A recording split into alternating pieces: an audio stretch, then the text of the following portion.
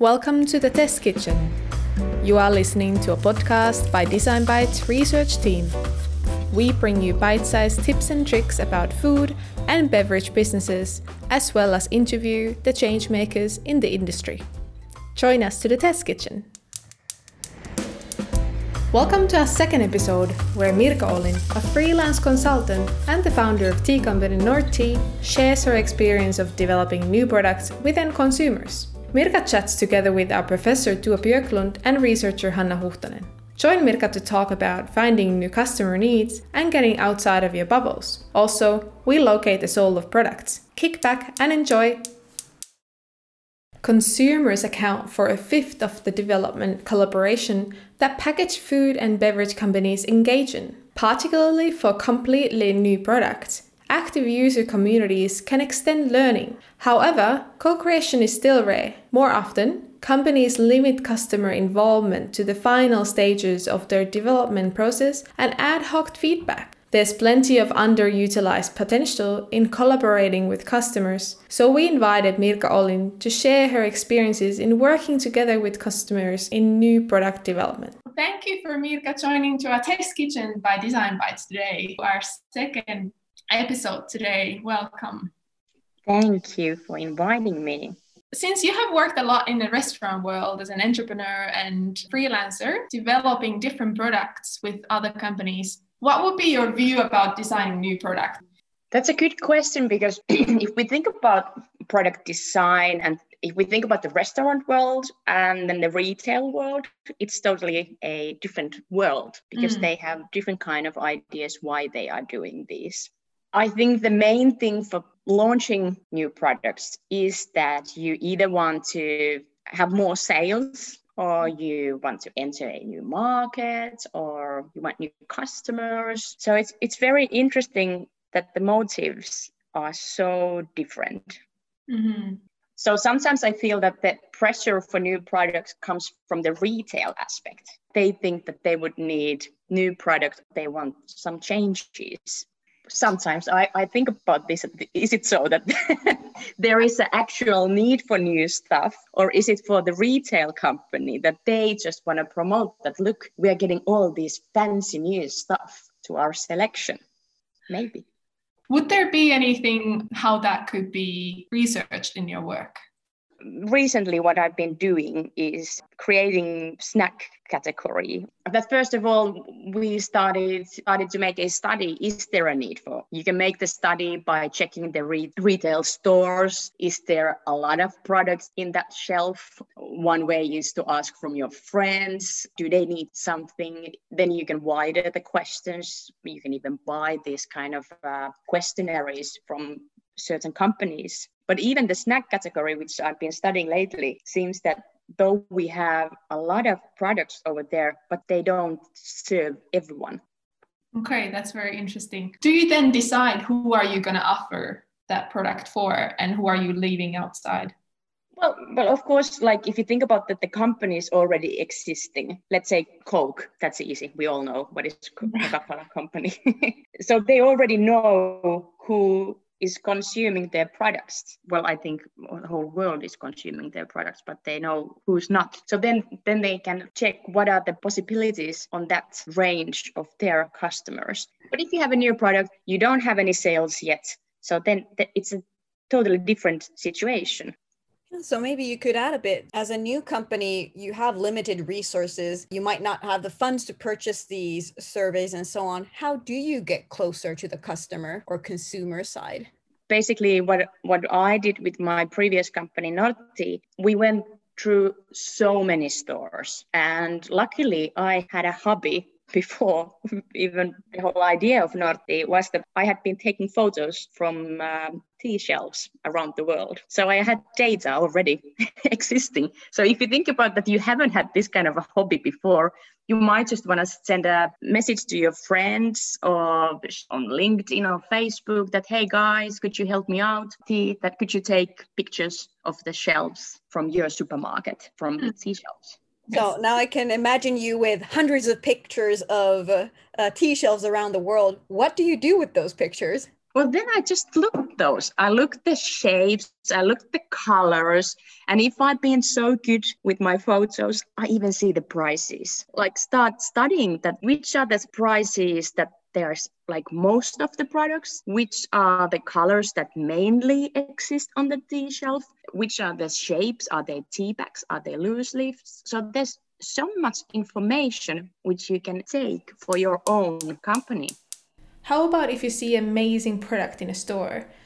Do you think that you can ask for help from that company to give you any tips and tricks about your development? If you find some like another super cool food company, like what we did, I think we go to Kyrö, then we go to some ice cream companies and so on. So we just ask, like, you have a super cool brand. What have you done? Where did you find your bottles? Where did you find your packages? They share it if they want to.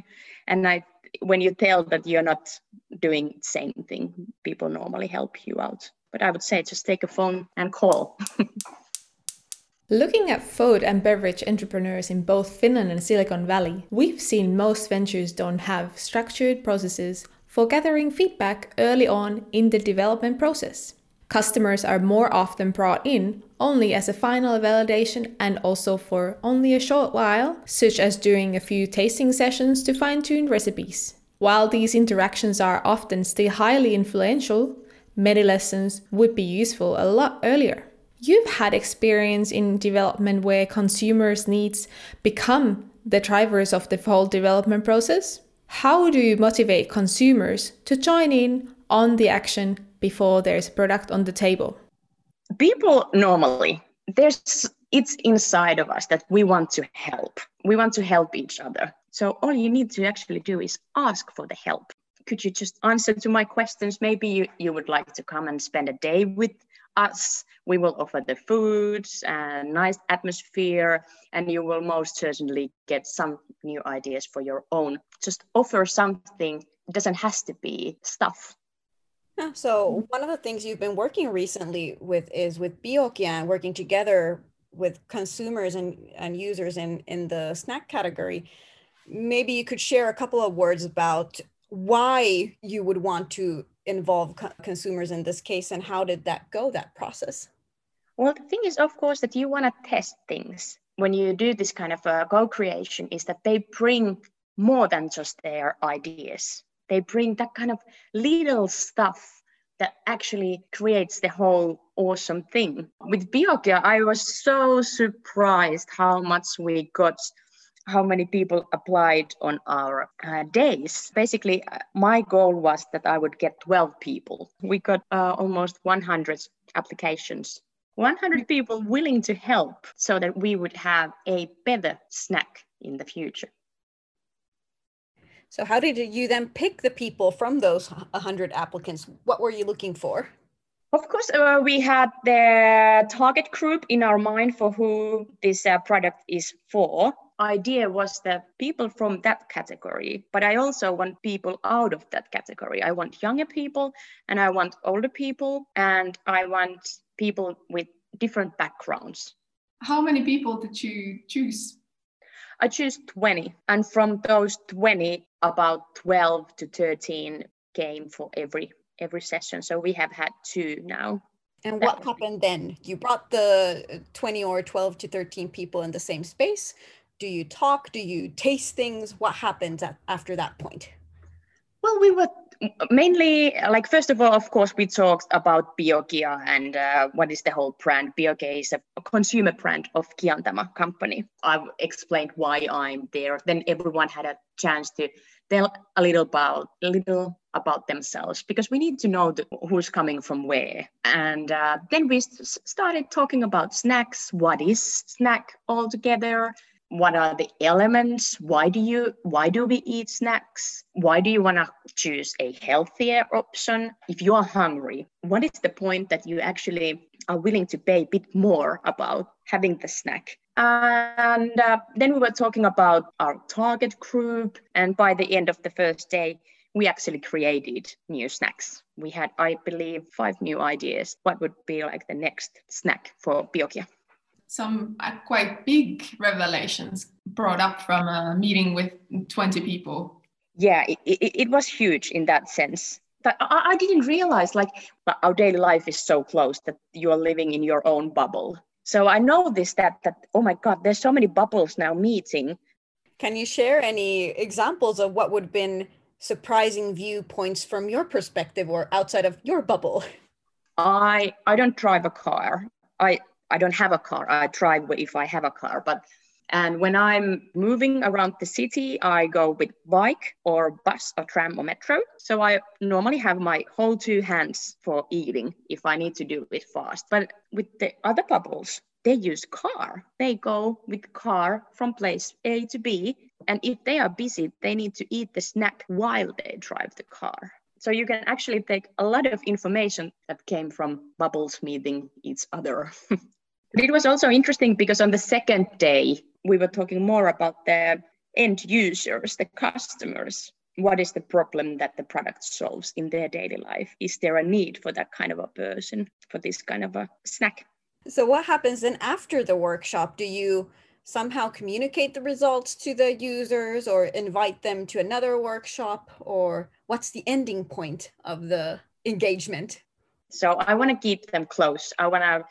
Because they have helped us, I feel that they are already part of this whole Biokia snack.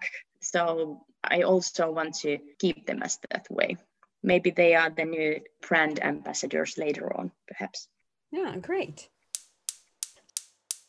With your diverse experiences, Mirka, could you also share an example on how you might collaborate in developing services in addition to products? With Notti, we also created this kind of co-design day where we invited a bunch of cafeteria and restaurant and small retail shop owners and end users around the same table. And the whole idea of those meetings was that we have, as a Notti, we had created this wonderful super tea blends with Nordic flavors, with high quality tea. So we wanted to make sure that the same feeling actually carries on in the cafeteria or in the restaurants. So in that day we were talking that which are the elements that perhaps in a cafeteria would be needed to create the feeling that we had in the tea. I'm interested of the results. What came out?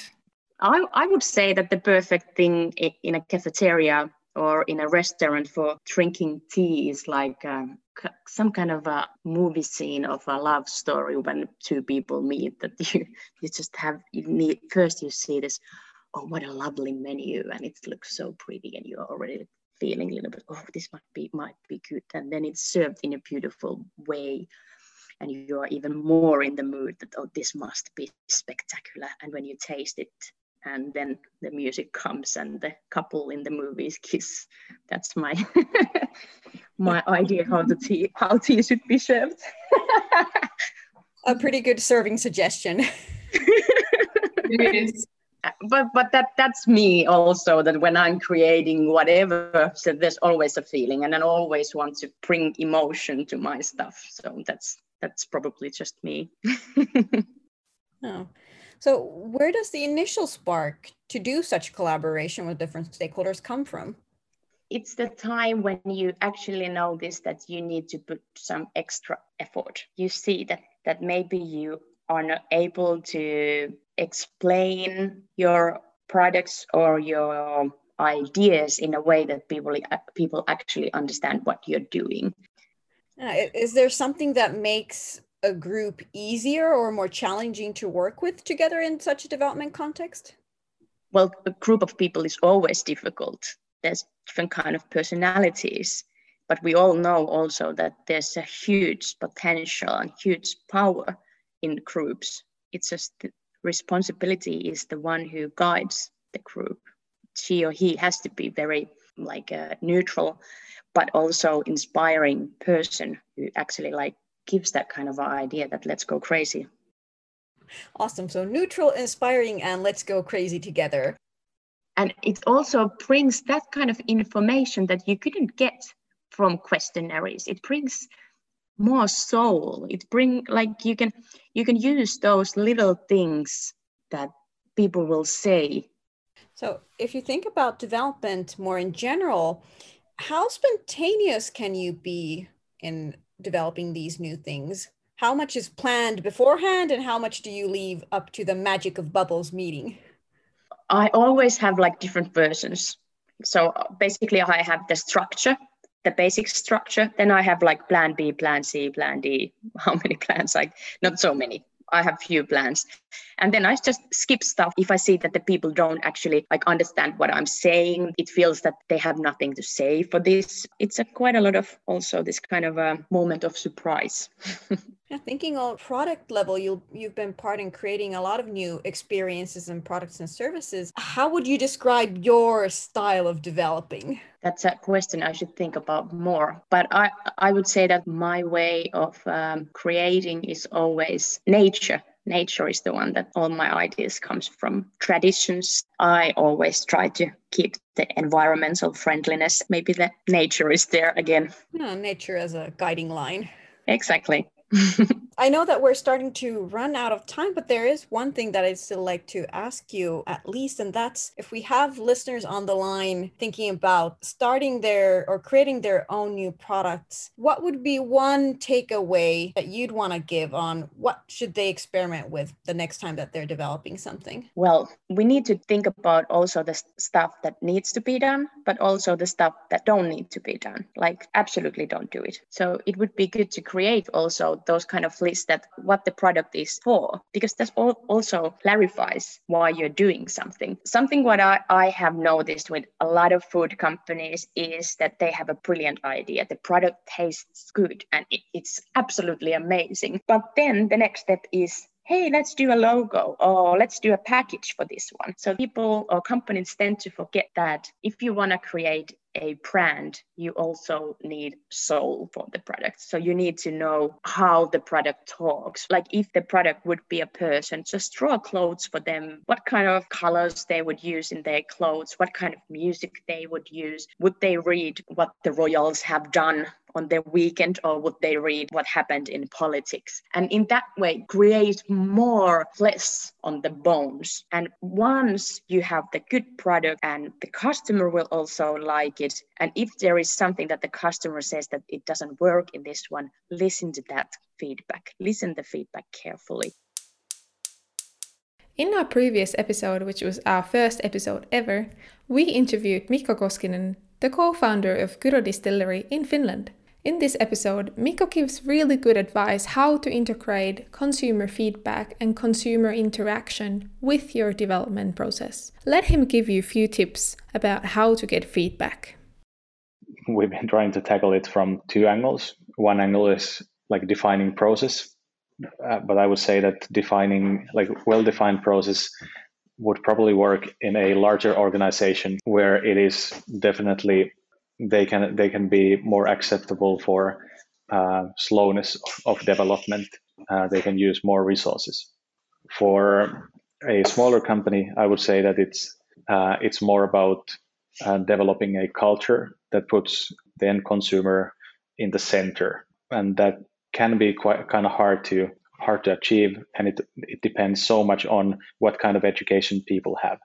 And we also developed a tool that enabled us to get feedback from people that are tasting the whiskey wherever they are in a unified form, so that it works as part of the tasting experience, but it also gathers data on how people taste our whiskeys.